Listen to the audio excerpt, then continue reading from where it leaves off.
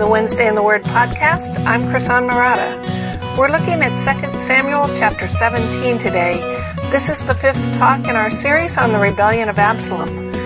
You can find links to everything mentioned in the talk as well as lecture notes at wednesdayintheword.com/Absalom5. Thank you for joining us. Well, we are continuing our story of the rebellion of Absalom today. We're in 2 Samuel 17, and this chapter is almost entirely plot. So I think in that sense it's kind of easy to miss the lessons. And as we've studied this episode in David's life, we've been asking about how is the right way to respond when you sin, or the right way to respond when your Heavenly Father disciplines you. And then last week we looked at how to respond when suffering unjustly. So when you suffer for a sin you did not commit. Today we're going to shift the focus a little bit and look at what is God doing while we're doing all that suffering. So what we're going to see is that God is actively working, that no one can upset His plan of redemption, that nothing can thwart His word from coming to pass, and as Paul says in Romans, nothing can separate us from the love of God. But what we're going to learn is that while God is not absent, sometimes His plan is not obvious, and I think there's comfort in that. All right, so let's review the story so far. You'll recall that David's son Absalom has declared himself king, and he's succeeded in getting the men of Israel to follow him, and then to lure one of David's top advisors, Ahithophel, to his side. And his conspiracy has been growing stronger, and as it grew, then David is eventually forced to flee Jerusalem with only a band of kind of motley servants and foreigners. And as he is escaping the city, descending down the Mount of Olives, Absalom is marching into Jerusalem. And then to secure his claim to the throne, Absalom sleeps with David's concubines that he had left behind. They put a tent on the roof of David's house, so he's publicly declaring that his father is as good as dead and that he is the new king. And this act breaks the relationship irrevocably. It removes any possibility of a diplomatic or peaceful solution. But Absalom still has a problem, and that is David is still alive. So that's where we're going to pick up the story today. Absalom's reviewing his options, trying to figure out how to remove this last obstacle between him and the throne of Israel, and that's his father David. And so he is meeting with his advisors to plan his next step. So turn to 2 Samuel 17. And it's in your booklets, and also there's a huge stack of Bibles. I don't know if they're new, but they appeared on that back shelf, so there's like 20 brand new ESV Bibles back there. So if you need one, you can borrow one of those for the day. Okay, so we're going to start with Ahithophel. So following his advice to Absalom to seize the concubines, now he says, here's the second stage of my plan. And as I read these opening verses to you, note the repeated pronoun I over and over, referring to Ahithophel. And I actually want to start in the last verse of chapter 16, just to remind you. 16:23 says, Now in those days the counsel that Ahithophel gave was as if one consulted the word of God. So was all the counsel of Ahithophel esteemed by both by David and by Absalom. Just want to remind you, that's an expression. That's like we might say today, his advice is as good as gold. They're saying his advice is as good as the Word of God. It is so wise and so right on. It's like you're consulting the Word of God.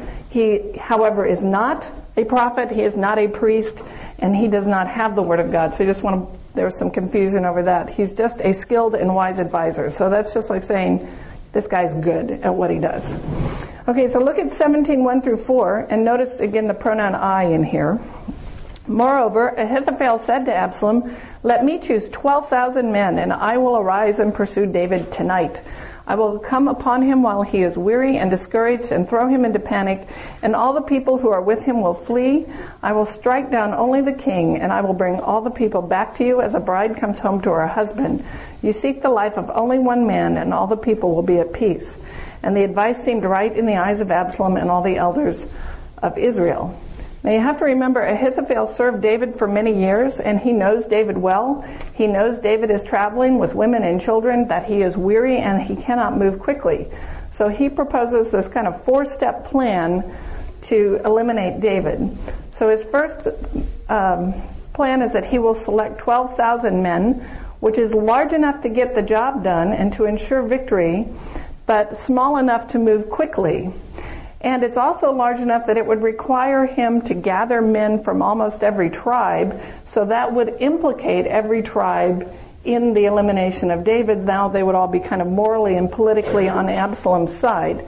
So it's kind of brilliant in that estimation. And then with these men, he would pursue David immediately. Notice he says tonight in verse 1. In verse 2, he says he'll strike David while his people are still weary and exhausted before they have a chance to organize or regroup, and so that will throw them into panic, which will leave David vulnerable. And then 3, he would execute only David, trying to minimize the casualties as much as possible. And then in verse 3, he says, fourthly, with David eliminated, his supporters won't have any reason to continue the war. It's a war between David and Absalom. And if David's gone, of course, they'll throw their lot in with Absalom. So his plan is pretty politically sound. A lot of the commentators I read said it would have worked. It probably had a high degree of success. It's pragmatic. There's no flattery in it. There's no rhetoric. It's a minimal risk to Absalom, minimal risk of large-scale casualties. And they would seek only David. So it's kind of politically sensitive to the mood of the country, who most likely do not want a civil war. So Absalom and his advisors are swayed, and Absalom calls in Hushai for a second opinion. Now you'll recall that Hushai is David's friend. He had pledged loyalty to David as David was fleeing into exile, and David sent him back to act as a spy in Absalom's court. So in 17:5 and 6 we read, Then Absalom said, Call Hushai the Archite also, and let us hear what he has to say. And then Hushai came to Absalom, and Absalom said to him, Thus has Ahithophel spoken. Shall we do as he says, if not speak? Now, think about Hushai's situation. He has his work cut out for him. 17:6 implies that he was not in the room while Ahithophel was giving his briefing. So he's walking in cold. He has no time to prepare. He has no time to kind of think through the alternatives. He has to, on his feet, come up with a plan that will defeat Ahithophel and turn the majority opinion of the room. And so turn from one way to the other, turn in his favor. And notice Absalom very stupidly reveals the whole plan to Hushai. He says, Thus has Ahithophel spoken. He could have just said, What's your plan? And kept Hushai in the dark, but instead he gives Hushai the entire plan for comment and suggestion. So as we read Hushai's plan, notice how the pronoun is shifted to you, which is referring to Absalom, whereas Ahithophel kept all the glory for himself. Now Hushai appeals to Absalom with you, and notice he calls David your father, while Ahithophel just called him David, not the king, not your father, just David. So he's reminding Absalom of his relationship to David. So look at 17:7 through 10. Then Hushai said to Absalom, This time the counsel that Ahithophel has given is not good. Hushai said, You know that your father and his men are mighty men, and that they are enraged like a bear robbed of her cubs in the field. Besides, your father is an expert at war. He will not spend the night with the people. Behold, even now he has hidden himself in one of the pits or in some other place. And as soon as some of the people fall at first attack, whoever hears it will say, There has been a slaughter among the people who follow Absalom. Then even the valiant man, whose heart is like a lion, will utterly melt with fear. And for all Israel knows that your father is a mighty man, and that those who are with him are valiant men. So he starts with this kind of calculated deference. He says, well, this time Ahithophel's advice is not good. So he doesn't come in and try to attack this advisor that has this sterling reputation. Instead, he kind of implies, well, every other time he was right, but not this time. And then he appeals to what Absalom knows about David, and he gives this arsenal of metaphors that are designed to remind Absalom of David's former glory and all his many military victories. So you get this a bear robbed of her cubs in the field, the heart of the lion, the fugitive lying in ambush in a secluded cave. As a reminder of when Saul was after David and could never find him, and then the incomparable skill of his mighty men. And all of this is designed to kind of make Absalom think, I've never been in battle. I've never been tested. Do I really want to tackle this man who's an expert in war, who's surrounded by men who are experts in war? And then he appeals to Absalom's vanity. He says there's a better way, and that better way maximizes the glory for Absalom, but it also maximizes the risk. So look at 11 through 13. He says, but my counsel is that all Israel should be gathered to you from Dan to Beersheba, and as the sand by the sea for the multitude, and that you go into battle in person. So we shall come upon him in some place where he is to be found, and we shall light upon him as the dew falls on the ground. And of him and all the men with him, not one will be left. If he withdraws into a city, then all Israel will bring ropes to that city, and we shall drag it into the valley until not even a pebble is to be found there. So gathering all the men from Dan to Beersheba is going to take a lot of time. And that gives David time to refresh himself, to get organized, to gather his troops, to organize a plan of defense. So he's buying David time with that plan. And notice in Ahithophel's plan, Ahithophel had the starring role. He was going to lead this elite strike force that would kill only David. Hushai says, no, Absalom, you need the starring role. Lead the entire nation into this glorious battle that will quickly and easily destroy David and all his followers. So easy, it's just, like the dew falling on the ground. Right? That's going to happen. But it would prove to the nation that Absalom is valiant and just as mighty a warrior as his father. And so he's appealing to Absalom's vanity, and then he appeals to his vengeance. In 12 to 13, he's saying, why kill only David? Why do this job halfway? Why not wipe out all the people who support him and all his loyalists? So turn every stone and rid the nation once and for all of everyone who's pro-David. So Dale Ralph Davis summarizes it this way in his commentary. He says, there's too many names that begin with A in this text. So Ahithophel is smart, but Hushai is cunning. Ahithophel directs, but Hushai pampers. Ahithophel can win Absalom victory, but Hushai can nourish Absalom's arrogance. Ahithophel gives better advice, but Hushai offers more convincing advice. And then we get to the heart of the chapter, verse 14 through 16. And 14 is really the literary center of the text. And Absalom and all the men of Israel said, the counsel of Hushai the Archite is better than the counsel of Ahithophel. For the Lord had ordained to defeat the good counsel of Ahithophel, so that the Lord might bring harm upon Absalom. Then Hushai said to Zadok and Abiathar the priest, thus and so did Ahithophel counsel Absalom and the elders of Israel, and thus and so have I counseled. Now therefore send quickly and tell David, do not stay in the fords of the wilderness, by all means pass over, lest the king and all the people who are with him be swallowed up. Now notice 17:15 implies that Hushai is dismissed and has to leave the room before he knows whose advice Absalom is going to take. So he has to get word to David, not knowing, are they going to go immediately tonight or are they going to take his plan? So notice, God is working. We're told that quite clearly in 14, but neither Hushai nor David knows what's going on. In fact, none of our main characters have any clue how this is going to play out. So verse 14 tells us the Lord had ordained to defeat the good counsel of Ahithophel, that the Lord might bring harm upon Absalom. So the narrator is telling us, we know God's at work, we know God's active, we know He's in control. He is furthering His kingdom plans, but His actions are not obvious. They are hidden from all our heroes at this point. So David's quick prayer of chapter 15:31 has been answered, but he does not know it yet, and it may be months before he does. Now, I find great comfort in that we know that God has answered us, and sometimes we have no clue how or when or why, but that doesn't mean He's left us or He's abandoned us. So the next scene then tells how this plan is going to work out. It explains kind of the intricate spy network that is set in motion to inform David. So this is from 17 through 22. I'm not going to read it, but I'll just summarize it for you. Hushai sends the news to the priests Zadok and Abiathar, and from there, word passes to an unnamed female servant who is able to pass through the city undetected to relay the plan to the two priests' sons, who are Jonathan and Ahimaaz. And here the plan seems to get foiled because an unnamed young man sees the woman talking with the priest's sons and reports back to Absalom. But the two quickly flee to a house in Bahurim where another unnamed woman hides them in her well and then sends the pursuers in the wrong direction. And when the coast is clear, the two sons rise up out of the well and carry the report to David, who heeds their counsel, and he quickly crosses over the Jordan, where you'll notice he is greeted by the dawning of a new day. How symbolic. So, meanwhile, back in Jerusalem, Ahithophel meets a different fate. Look at 17:23. When Ahithophel saw that his counsel was not followed, he saddled his donkey and went off home to his own city.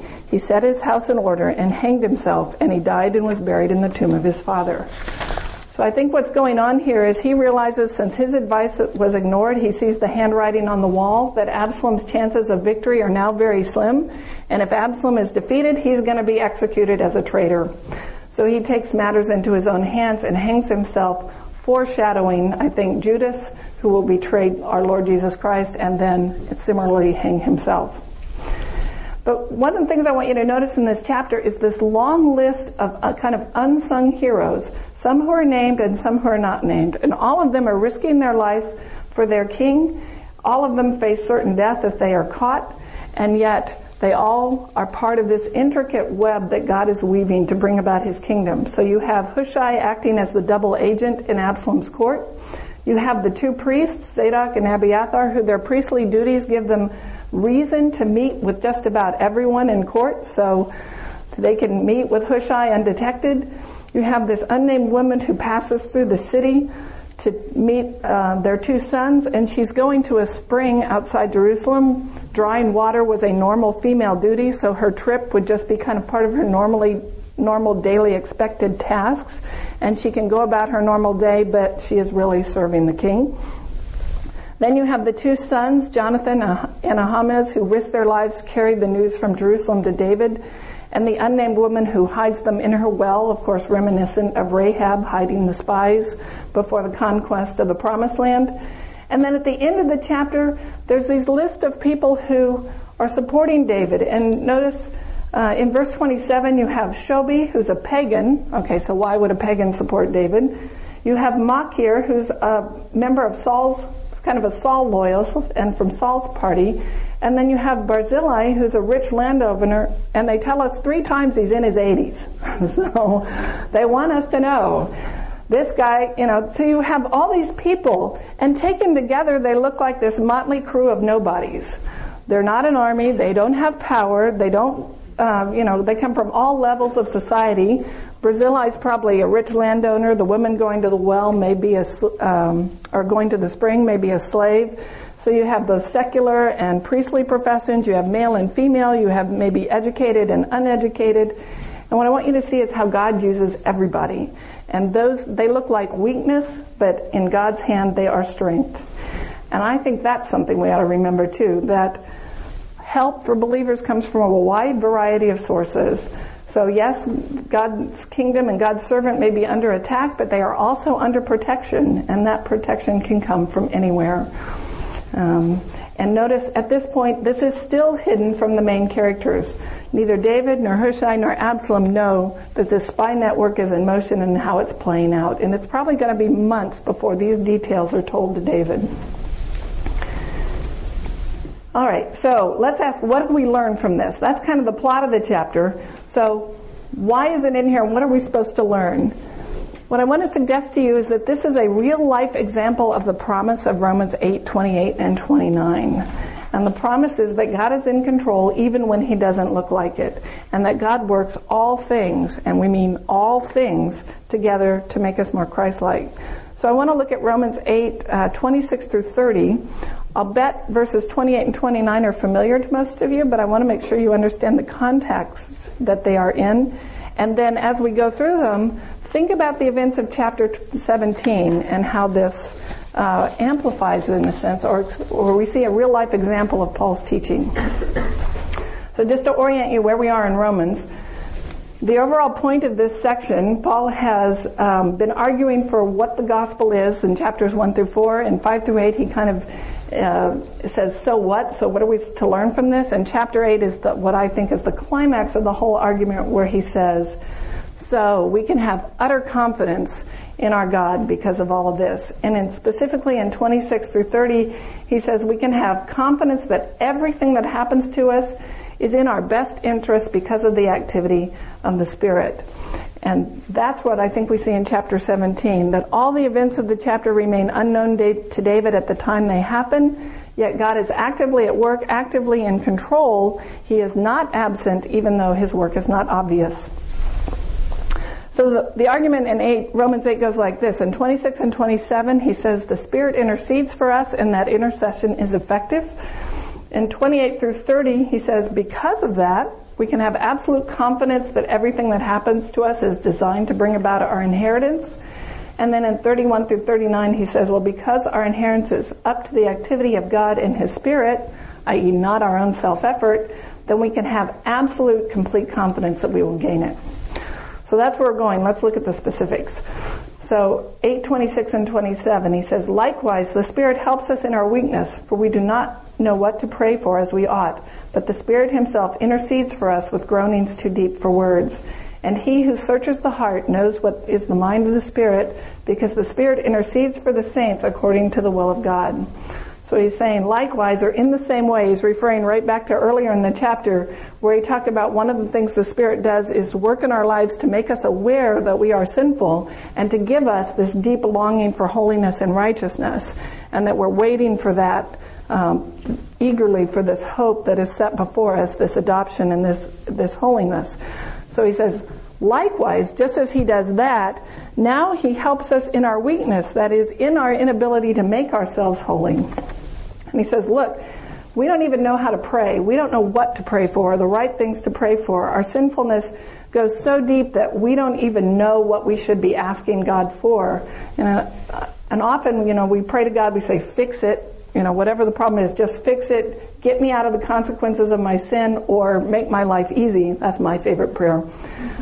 That's usually not what God has in mind, because His agenda is what's best for us. And so Paul is saying, look, sometimes we don't know how to pray as we ought, but the Spirit is interceding for us with groanings too deep for words.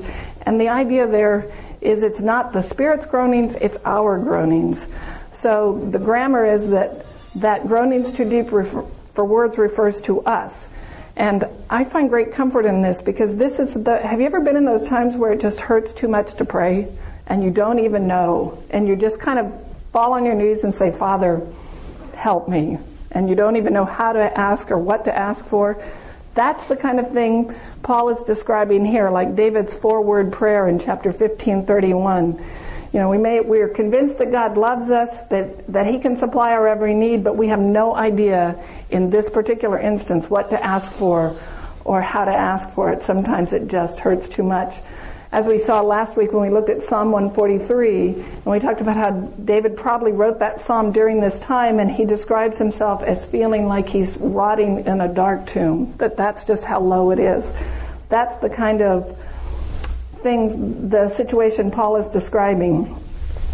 So when we are in that spot where we don't even know what to pray for, or it just hurts too much to pray, then the Spirit is interceding for us. And He's praying intelligently on our behalf. So He's not, mumbling or stuttering or using caveman speech. He's praying with wisdom and intelligence.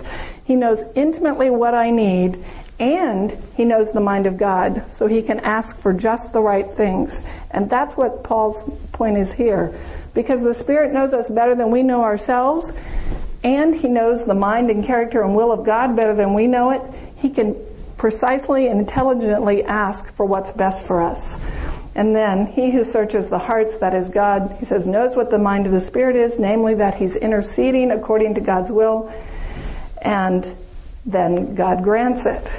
So if you think about what that means, to me that's a very comforting thing. It's a wonderful gift that the Spirit is as perfect an intercessor as Jesus was the perfect atoning sacrifice. So when we're in that situation where we can't even trust our own prayers because of our own sinfulness or our own selfishness or our own impulses, we don't have to. We may be asking for the wrong things because our vision is too small, or we don't see the big picture, or we don't know the long-term goals. But we have someone who knows us and exactly what we need, and at the same time knows God and exactly what He wants for us, and can ask for the perfect thing. So the Spirit knew exactly what David needed as he sat weary and exhausted in the wilderness, hunted by his own sons.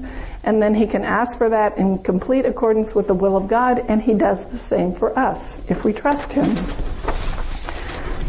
I find that amazingly confident and encouraging. So then we get the two famous verses that a lot of people quote, but now you're going to know be able to quote them in context and with more understanding. So look at Romans 28, 29, and 30. And we know that for those who love God, all things work together for good for those who are called according to his purpose. For those whom he foreknew, he also predestined to be conformed to the image of his Son, in order that he might be the firstborn among many brothers. And those whom he predestined, he also called, and those whom he called, he also justified, and those whom he justified, he also glorified. So he's saying, because we have the Spirit praying for us, knowing what we need, knowing exactly what to ask for, and knowing the mind and the will and the heart of the Father, we can have confidence that everything that happens to us is working out toward our good. And by good, he means being conformed to the image of his Son in verse 29. So our inheritance, being made holy and perfect and freed from sin. It does not mean pleasure, happiness, or comfort. Okay, so we think good means that my life ought to be easy. Good means I will be the person God wants me to be, and that may not be easy. In fact, you can almost guarantee it won't be. So this is not a promise that you will never get hurt or that life will be easy. I mean, just think about what David's gone through in his life so far. But the promise is that through it all, God will arrange it to make you the person he intends you to be, to bring you out of your sinfulness and into the character of Christ. Now notice it's limited to those who love God, to those who are called according to his purpose, i.e. believers, and that good is our ultimate good, being made holy. And the emphasis in this verse is that God is working in everything. So no matter where we are, what choices we've made, God is there. God is with us and working it out to bring out our holiness. And I think that's what we've seen in 2 Samuel 17. God's hand is over everything. It's over the advice Ahithophel gives. It's over the counter advice of Hushai, the movements of the spy network. All of it is working to bring David back to the throne, and he doesn't even know it.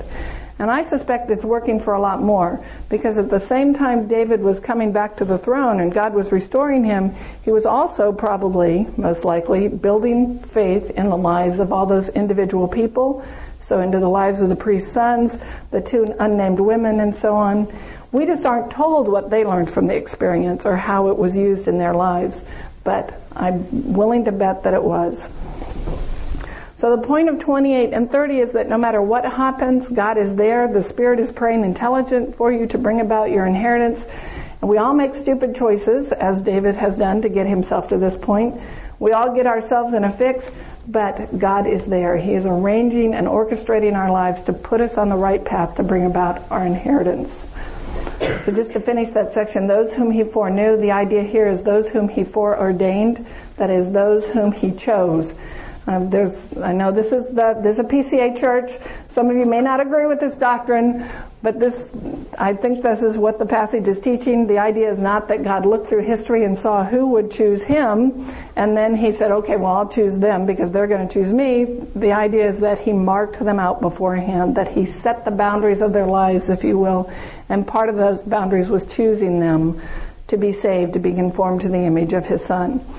So he chose some to have this destiny to be made holy, to be conformed to the image of his Son ahead of time, and those whom he predestined, he called, that is, he gave them that conversion experience. All of us hopefully have been there where you have your eyes opened, you see who you are, you see your sin, and you long to be freed from it.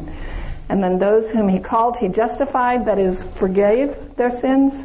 And those whom he justified, he glorified. And that glorified, I think, is the same as sanctification in this sense. It's being made holy, being made fully and completely righteous. Now, that doesn't happen in this life. It happens in the age to come. But you'll notice it's in the past tense in this chapter. It's clear from Paul's earlier arguments in 24 and 25 that he looks to our glorification as a future event. He talks about the hope that we have, and of course you don't hope for what you already have. You hope for what you don't yet have. So it's clear from his own argument that he thinks this is a future event, but it's in the past tense here, and that's a pretty typical kind of Jewish mindset, is that they will put a future event in the past if God had said it, because the idea is if God said it, it's as good as done. So even if chronologically in the future, if God has promised it, we can talk about it as a past event because it's as good as accomplished. So I think that's why it's in the past tense here. So then the rest of his section is his application. He says, so if this is true, that if the Spirit is interceding for us intelligently, asking for exactly what we need, and we can have confidence that everything that happens, no matter how hard it is designed to bring us into our inheritance, how should we respond? What should we say to these things? And his response is, we have nothing to fear. So look at 8:31 and 32. What shall we say to these things? If God is for us, who can be against us? He who did not spare his own son, but gave him up for us all, how will he not also with him graciously give us all things? So he's saying, look, if God loved you enough to do all this for you while you were still a sinner and still a rebel, now that he's done this for you, adopted you into his family, made you his child, don't you think he loves you enough to get you the rest of the way? If he is for you, who can be against you? If he didn't even spare his own son for you, now won't he finish the job? Won't he get you to the glory he's promised you? And all of that is to say, do you realize how secure your inheritance is? Look at 33 and 34 then. Who shall bring any charge against God's elect? It is God who justifies. Who is to condemn? Christ Jesus is the one who died, more than that, who was raised, who is at the right hand of God, and who indeed is interceding for us. So he's saying, who can find you guilty if God himself has forgiven you and Jesus has died for you? So it's like saying, okay, the Father is our judge and Jesus is our defense attorney or our advocate. Who is left to condemn you? The price has already been paid. You don't need to condemn yourselves. There's no one left to condemn you. And then kind of the resounding climax of the chapter in 8:35 through 39, who shall separate us from the love of Christ? And by love of Christ there, he doesn't mean Christ's feelings for us. He means what Christ's love accomplished for us. So this is not who can make Christ stop loving me, but who can separate me from what he did for me? Who can separate me from the thing that he accomplished? So by his love, by his death, he demonstrated his love, and that death and resurrection brings about our fulfillment, our inheritance. So as we go through this list, think of how many of these David faced in his lifetime and how many he's facing at this particular point in the story. It's kind of amazing. So in 8:35, who shall separate us from the love of Christ? Shall tribulation or distress or persecution or famine or nakedness or danger or sword? As it is written, for your sake we are being killed all day long. We are regarded as sheep to be slaughtered. No, in all these things we are more than conquerors through him who loved us. For I am sure that neither death nor life, nor angels nor rulers, nor things present, nor things to come, nor powers, nor height, nor depth, nor anything else in all creation will be able to separate us from the love of God in Christ Jesus our Lord. That's a pretty all-inclusive list. Tribulation and distress are kind of the outward pressures and the internal pressures. They cover both the external anguish and internal anguish. Peril and persecution are life-threatening dangers. And then he quotes Psalm 44, verse 22, and that psalm is talking about people who go out in battle in faith and are killed. And the psalm is asking the question, so if I do the right thing, I go out to battle for God and I'm killed for it, does that mean God has abandoned me? Does that mean I was wrong? Does that mean I've somehow, I'm misguided in my faith? And the psalmist is saying, no, that doesn't even prove that. You can do the right thing and still be killed, but it does not mean that God no longer loves you. And I think that's why Paul is quoting that psalm here to say, how should you respond when you do the right thing and you're killed for it? And he says, not even that is evidence that God has abandoned you. Not even that means God has forgiven you or forgotten you or abandoned you. So he says, no, and those very circumstances are part of the plan in 37, and all things we overwhelmingly conquer. So you don't just survive, you conquer. You don't just kind of barely make it through scraping by, with your fingernails. But then in all of that, God is going to bring you in this victorious triumph and conquer. So even my sinful choices, my stupidity, my selfishness, all of that God can somehow orchestrate and redeem to bring about my inheritance. So he says, in all these things we overwhelmingly conquer. it's part of this custom-made plan to get me to my inheritance. And the wonderful conclusion of the chapter, neither life nor death, so nothing in this age or in the age to come, neither angels nor principalities, no other spiritual power can intervene, neither things present nor things to come, nothing in the past, nothing in the future, powers or anything of a miraculous nature, neither height nor depth, no geographical location, nor any other created thing. So just in case he missed anything else under the sun, it kind of makes the list all-inclusive. So he's saying all these afflictions, they're not going to stop you from becoming the person God wants you to be. They're not going to keep you from being freed ultimately from your sin or receiving your inheritance. In fact, the opposite, they are going to bring it about. Your glory is guaranteed. So like David, you may be at the lowest point in your life, or a low point. Think about him, weary and hungry in the wilderness, thinking that all is lost. And even worse, it's his own fault that he has brought him to this place. And I think the message of 2 Samuel and the message of Romans is, God is still at work. We may not see it. We may not understand it.